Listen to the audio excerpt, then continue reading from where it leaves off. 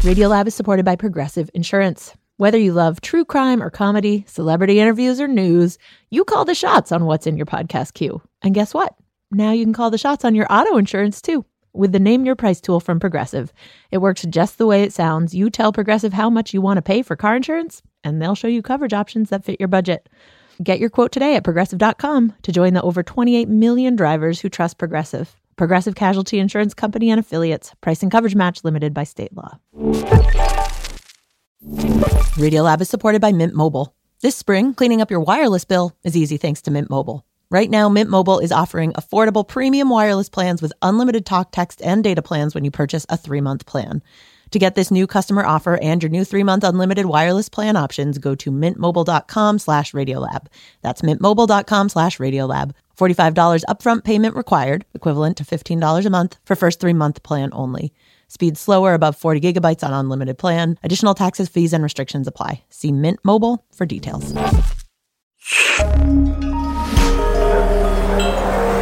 Listener supported. WNYC Studios. Oh, wait, you're listening? Okay. All right. Okay. All right. You're listening to Radiolab. Radio Lab. From WNYC. See? Yep.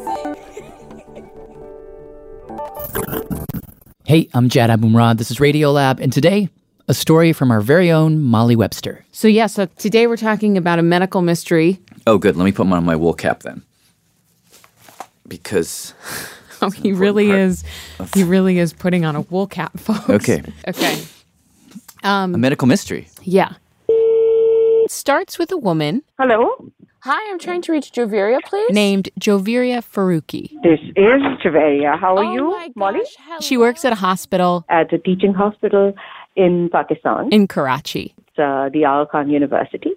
And I'm a medical doctor, specialized in medical microbiology. Joveria works in the hospital lab, and so when someone has an infection, she gets sent, some blood or urine or something, and she tries to figure out which bug is causing the problem.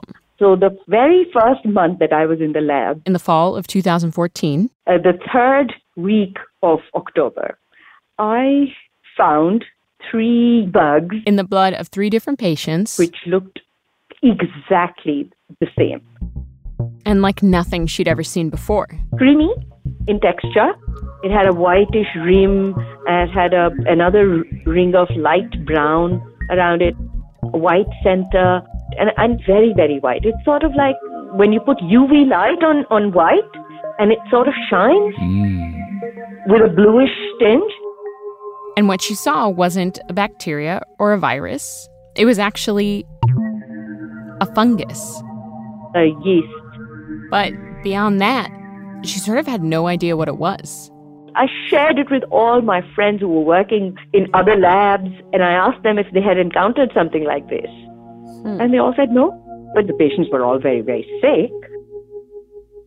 Yeah, well, so what happened is that we started seeing patients with fever, high white cell count. So the 3 patients those samples had come from were all at the same hospital under the care of this guy. Dr. Faisal Mahmood, I'm an infectious disease specialist here at the Aga Khan University. And all 3 of them were patients in the ICU.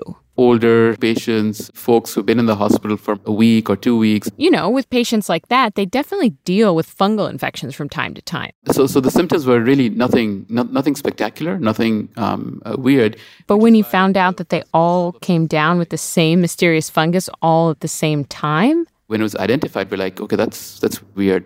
Maybe some kind of coincidence.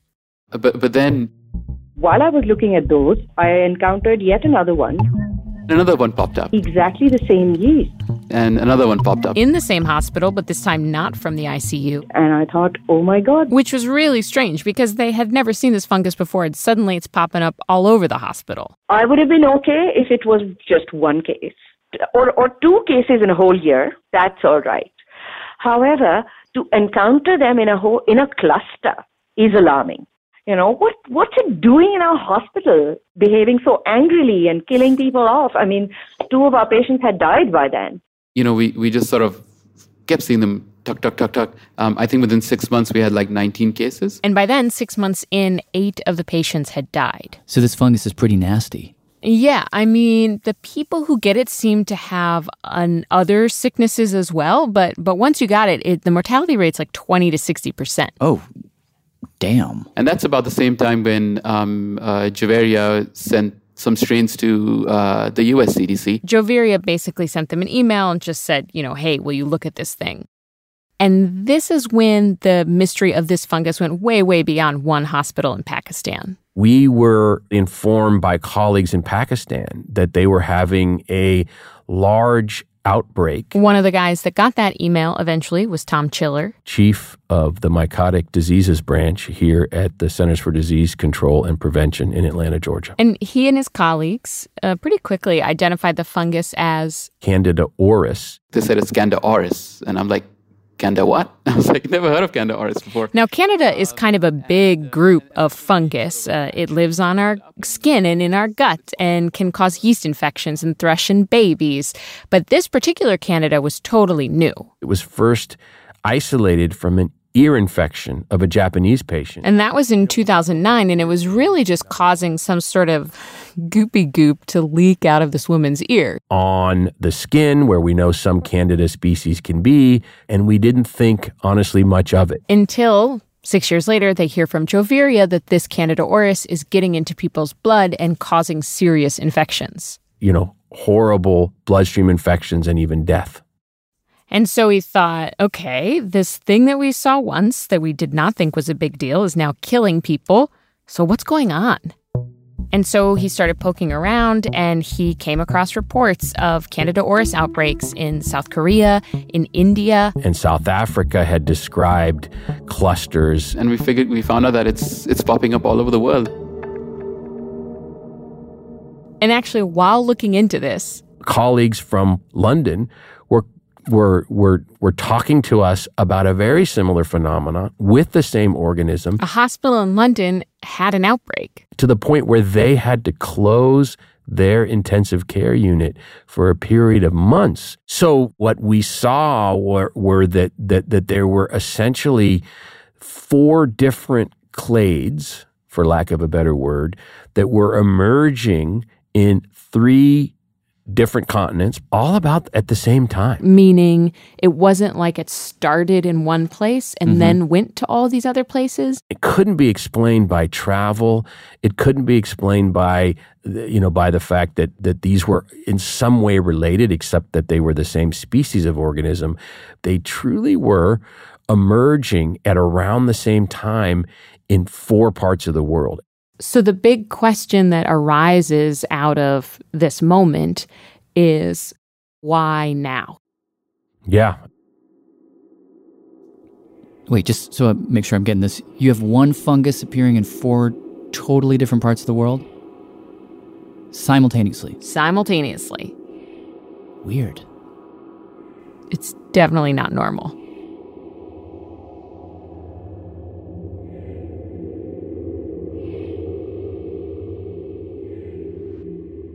No, it's absolutely abnormal. And, people around the world are trying to figure out how this happened, why it happened, why is it? And So this is Snigdha Vallabhaneni, and she was part of the team at the CDC that was tracking the fungus and trying to figure out what was going on. So initially we thought, is it possible as some contaminated medical product or something that got distributed? Something that got distributed to these hospitals, but then they thought, 4 different hospitals on 3 different continents? I mean, you don't expect it to be that worldwide. So it's like, scratch that.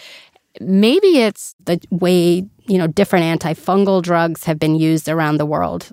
We all use, antifungals in our body, but the more important thing is farms using antifungals where they spray their crops. So it's like maybe the fungus are adapting to fungicides and it's just getting stronger. So would it be that the farmers are training the fungus, and then those fungus are then somehow getting away from the farm and into the hospitals? Or Yeah.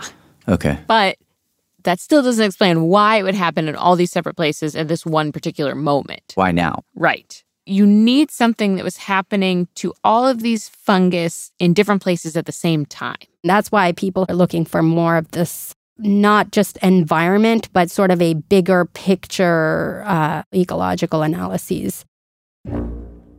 Meaning what? Well, I just, at this point, feel like I should just start talking about dinosaurs. Wait. It is a little bit of a detour, but I promise it will pay off. I mean, no, it's my relationship with dinosaurs in general. So I'm like, oh, God, here we go. There is a lot of history there. Ladies and gentlemen, please welcome to the stage your hosts for this evening, Jan Abumrad and Robert Krulwich! But trust me, it'll be worth it. To loop everybody in, about 7 years ago, we did a live show called Apocalyptical that had life-size dinosaur puppets, traveled to 21 cities. Super fun, but it completely broke us, and we all nearly died. Yes, it's true. But part of that live show is a story that I reported for you guys about an asteroid that hit the Earth and put an end to the dinos. So it turns out on that day, as the fire was raging above on the surface, somewhere in a little hole in the ground happened to be a furry little animal.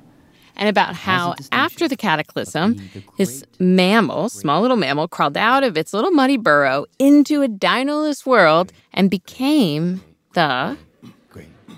Great,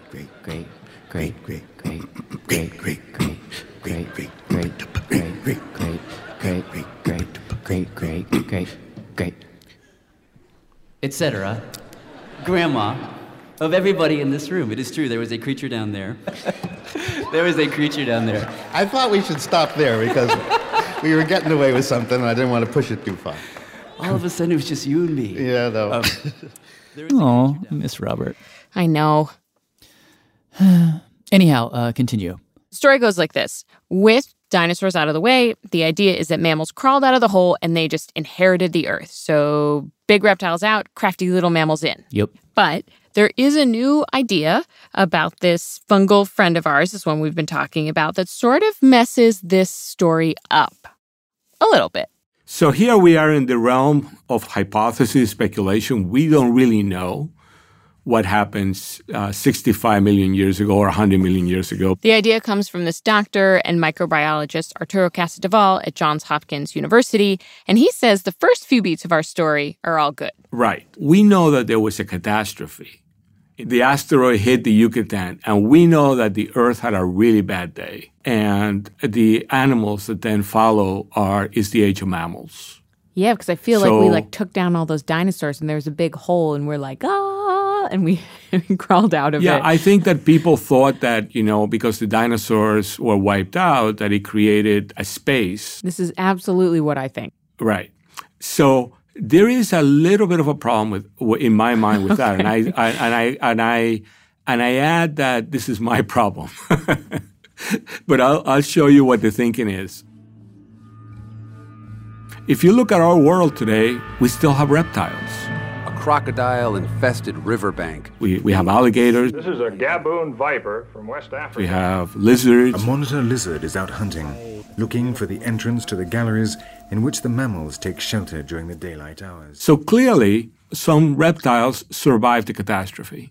There were reptilian creatures that were living in the, riverbank in the same way that the mammals were and got out of the fires and the ash and came out. And it's always bothered me. How come we didn't have a second reptilian age? So you actually have a moment when either of them could have taken the crown. I thought the idea was that just we got lucky.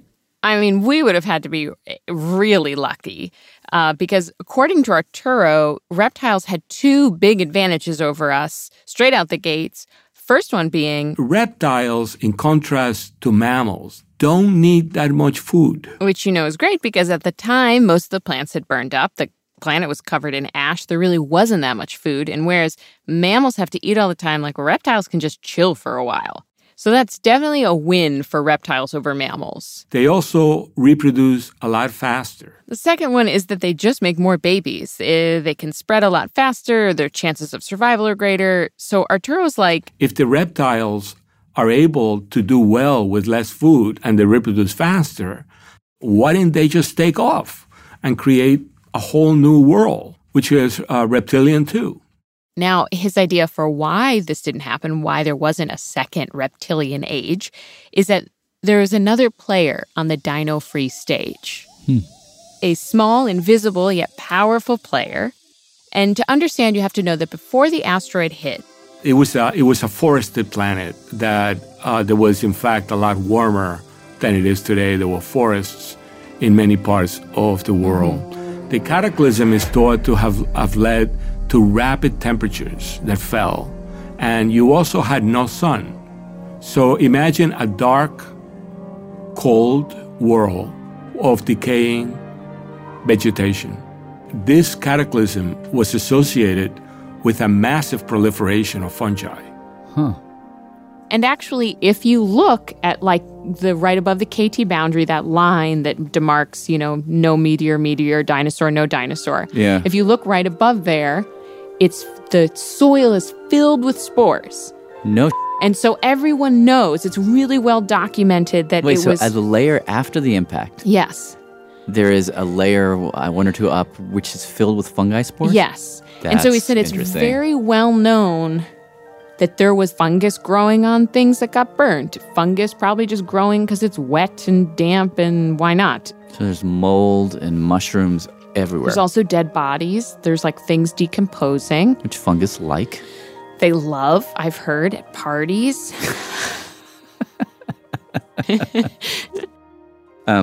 So it looks like you have a couple of shrew-like creatures walking around. You've got some alligators, but you've got a crap load of fungus. And you got a crap load of fungus. Fungus. Is it fungi? Fungi. Is it a fungi or is it a fungi? Probably fungi. I would say whatever you like. No, probably whatever you tell me. No, seriously. Okay. Some people pronounce it fungi. Some people pronounce fungi. Okay. Or fungi. Anyways, whatever you call it, if you are an animal, a reptile, or a mammal, fungi can be deadly. That's right. And while reptiles could skip meals and make a bunch of babies, when it came to fending off fungi, we had an advantage. We have two pillars that protect us. One of them is that we have advanced immunity. The immune system is obviously like the kung fu fighter. It really takes up like the weight of keeping something out. But the other thing that we have that frogs don't have, and the trees don't have, and that insects don't have, is that we're really hot relative to the environment. We're warm. We're warm-blooded. Mammals actually use some of their energy to keep their bodies warm. So if you think about us, it could be really cold outside, it could be really hot outside, but we stay at a steady, basically 98.6. Now, if you're fungi, you actually like it kind of cold. They do very well until about 30 degrees. Like 86 degrees Fahrenheit. Right. Any hotter than that? It could denature them irreversibly. Their proteins start to fall apart, the cells start to melt. And so if a post-apocalyptic fungi got into a post-apocalyptic, very warm mammal, it would die. This high temperature creates, a heat barrier.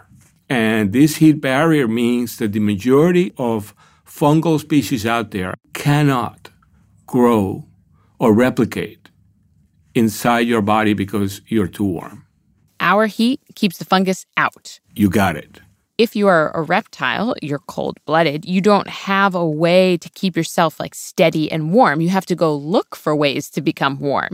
Have you ever seen lizards lie on rocks? Where they're just like out in the sun, soaking up the heat? Sure. So that will warm their bodies up. But also, and I never knew this, it also will clear like fungus from their body. Oh. So if they're sick, because it warms them up so much, that warmth attacks the fungus. Do they not do fevers? They can't do fevers. So their way of getting as hot as possible is doing that sunscape thing. Oh. I know. So he was saying that if you're a reptile and you get a fungus, but there's no sun to warm yourself in because the apocalypse has just happened. Right, kicked up the dust, blocked out the sun, nuclear winter. Mm-hmm. So you die because you can't withhold the fungus. But if you're a mammal, if fungus comes, your body temperature naturally kills it. And so suddenly, his theory goes, interesting. You have mammals filling the hole and really flourishing in a way they never did before because fungus helped them do the mammalian explosion. Right, because we went through this fungal filter. And therefore we are not a fungal filter at the end of the Cretaceous. Wow. Now it gets even weirder Because then Arturo decided he wanted to find out if you are warm-blooded. What was the optimal temperature by which you get the most protection against the fungi, and yet you don't have to eat all the time? What is the optimal temperature to keep us from eating all the time, but still give us defense? The reason we eat 3 meals a day is to stay warm and functioning. If we were less warm, we could eat less. Oh, so it's like, how little can we eat and still be protected against fungus and stuff? That's correct. And what Aviv did... And so what Arturo did was he got together with this mathematical biologist, Aviv Bergman, and first they just gathered some numbers. What is the temperature susceptibility of fungi? Like, most fungi don't like it above 86 degrees Fahrenheit. And then he looked at the well-known formulas for calorie use.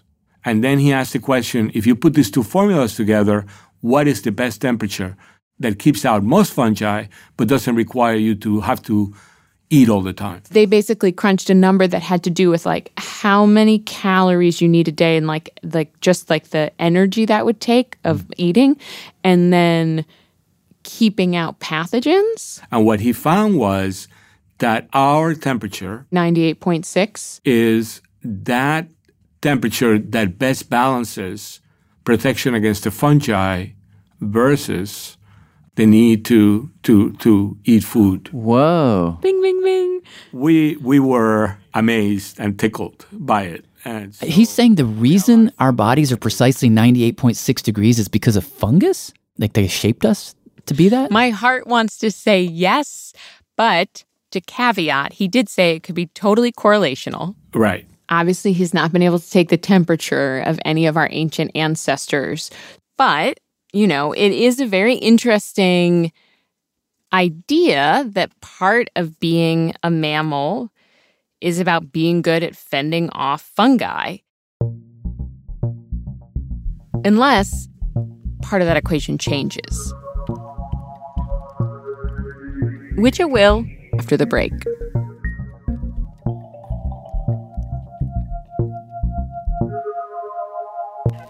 This is Miranda Ballard calling from Nampa, Idaho. Radiolab is supported in part by the Alfred P. Sloan Foundation, enhancing public understanding of science and technology in the modern world. More information about Sloan at www.sloan.org. Science reporting on Radiolab is supported in part by Science Sandbox, a Simons Foundation initiative dedicated to engaging everyone with the process of science. Radiolab is supported by Babbel. Sometimes self-improvement can feel like a pretty overwhelming journey. So what if this year you just got a tiny bit better every day? When you're learning a new language with Babbel, that's exactly what you're doing. Babbel is a science-backed language learning app with quick 10-minute lessons that have been handcrafted by over 200 language experts to help you start speaking a new language in as little as 3 weeks. You can learn everything you need to have real-world conversations, café s'il vous plaît, from vocabulary words to culture and more. And if Babbel can help you start speaking a new language in just 3 weeks, imagine what you could do in a few months or a full year. Here is a special limited time deal for Radiolab listeners. Right now, get up to 60% off your Babbel subscription, but only for our listeners at babbel.com/Radiolab. Get up to 60% off at babbel.com/Radiolab, spelled BABBEL.com/Radiolab. Rules and restrictions may apply. Radiolab is supported by Betterment. Let's talk about hustle culture. You know, the whole rise and grind, go big or go home thing. It's a lifestyle that may not be for you, but one that your money can handle thanks to Betterment. Betterment is the automated investing and savings app that makes your money hustle. How? Their automated technology optimizes your investments again and again. With Betterment, your money is taking ice baths at 5 a.m. while you get your well-deserved rest. Your money downs protein smoothies and automatically reinvests your dividends all before you head out the door. Your money is a workaholic, but you don't have to be because you've got Betterment, the automated investing and savings app that makes your money hustle. Visit Betterment.com to get started. Investing involves risk. Performance is not guaranteed. Hi, I'm Alexis Ohanian. You may know me as one of the co-founders of Reddit, but more recently, a large part of my identity is being a father to my wonderful daughters. In my podcast, Business Dad, I hope to open the conversation about working parents a bit. You'll get to hear from a wide range of business dads, from Rainn Wilson and Guy Raz to Todd Carmichael and Shane Battier, to find out how they balance being a dad with a successful career. Business Dad is available now, so be sure to listen and subscribe wherever you get your podcasts.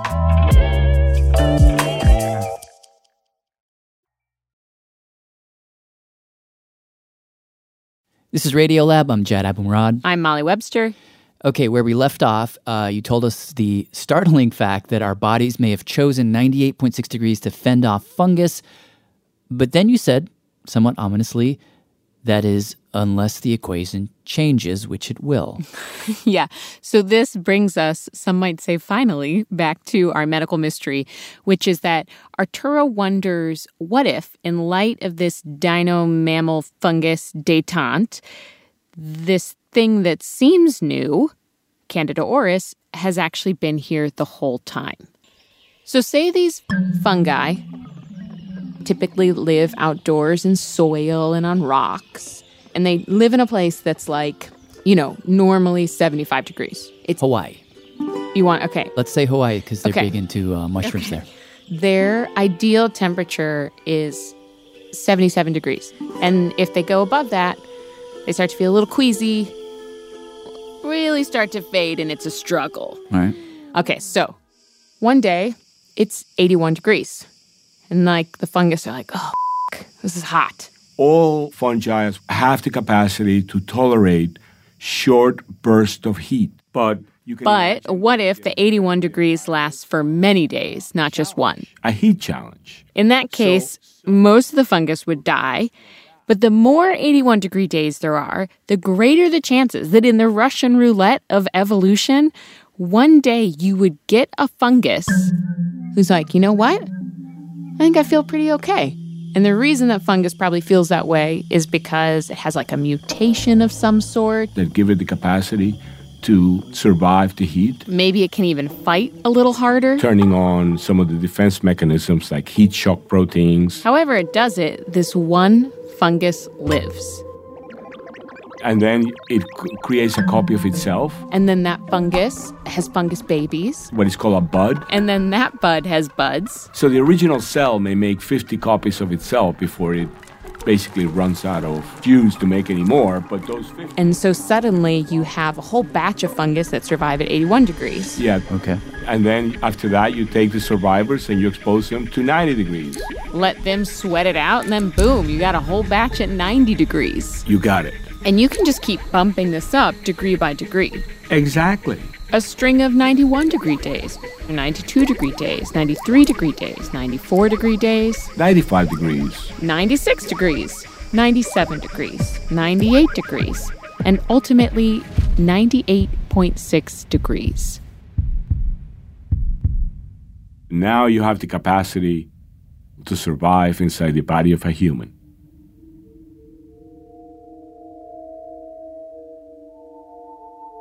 It reminds me of water. If you're water and you go from 34 to 33, you're still water, and 33 to 32, you're still water.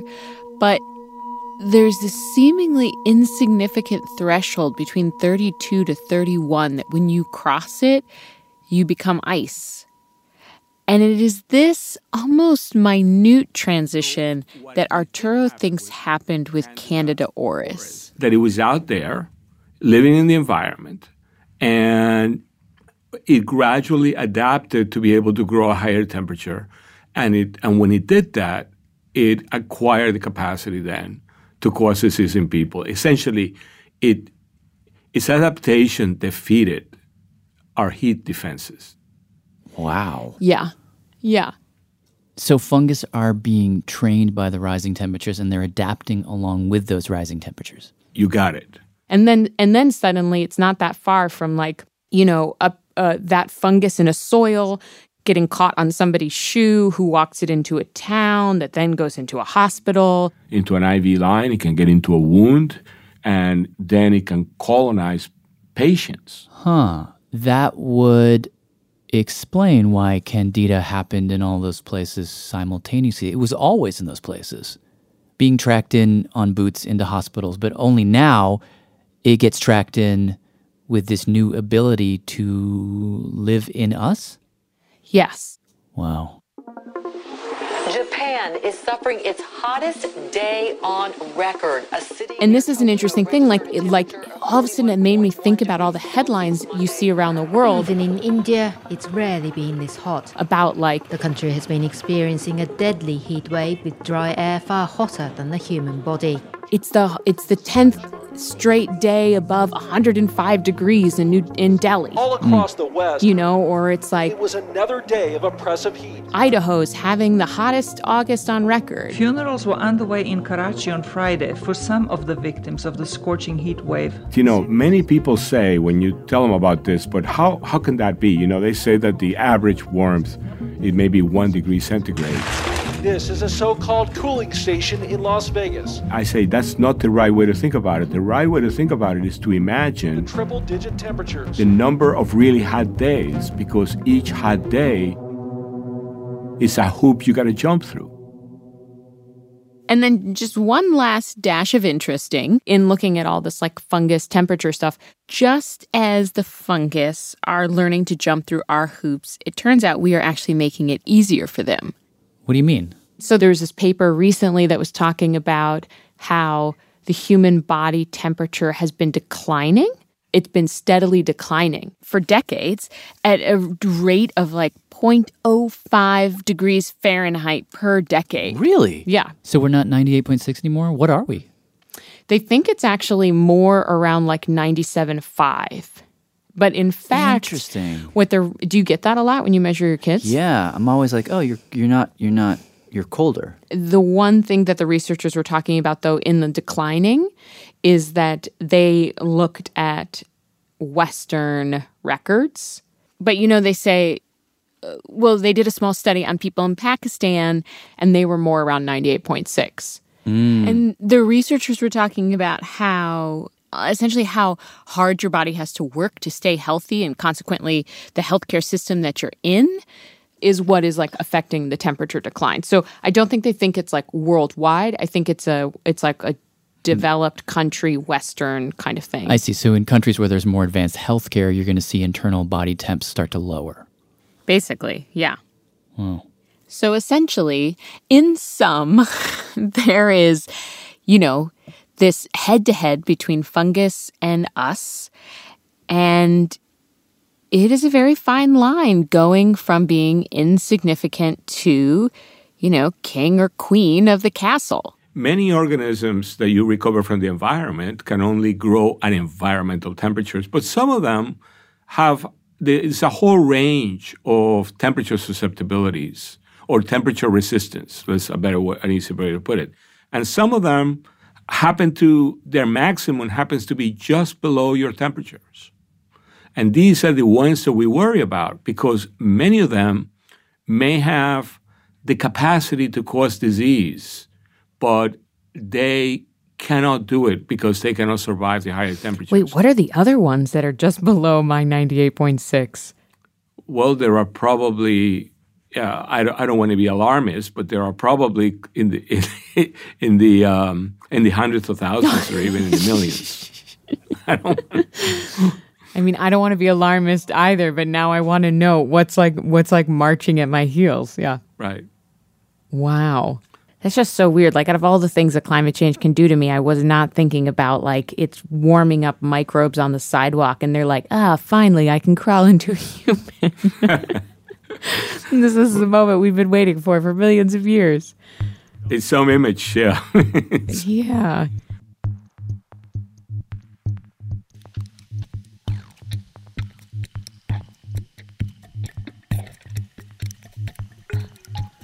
Wow. Molly, thank you, I guess, for just giving me one more thing to have nightmares about. Sure. I am always happy to seed your fears. This story was, of course, reported by Molly Webster, produced by Molly with Bethel Hopte, production help from Tad Davis. Special thanks to Louisa Ostrowski. Until next time, I'm Jad Abumrad. Thanks for listening. Hi, this is Katie from Boulder, Colorado. Radiolab is created by Jad Abumrad with Robert Krulwich and produced by Thor and Wheeler. Dylan Keith is our director of sound design. Susie Lechtenberg is our executive producer. Our staff includes Simon Adler, Jeremy Bloom, Becca Bressler, Rachel Cusick, David Gebel, Bethel Habsey, Tracy Hunt, Matt Keelty, Tobin Lowe, Annie McEwen, Latif Nassar, Sarah Kari, Ariane Wack, Pat Walters, and Molly Webster, with help from Shima Oliali, Sarah Sandbach, and Russell Gregg. Our fact-checker is Michelle Harris. Radiolab is supported by the John Templeton Foundation, funding research and catalyzing conversations that inspire people with awe and wonder. Learn about the researchers making the latest discoveries in the science of well-being, complexity, forgiveness, and free will at templeton.org/podcast.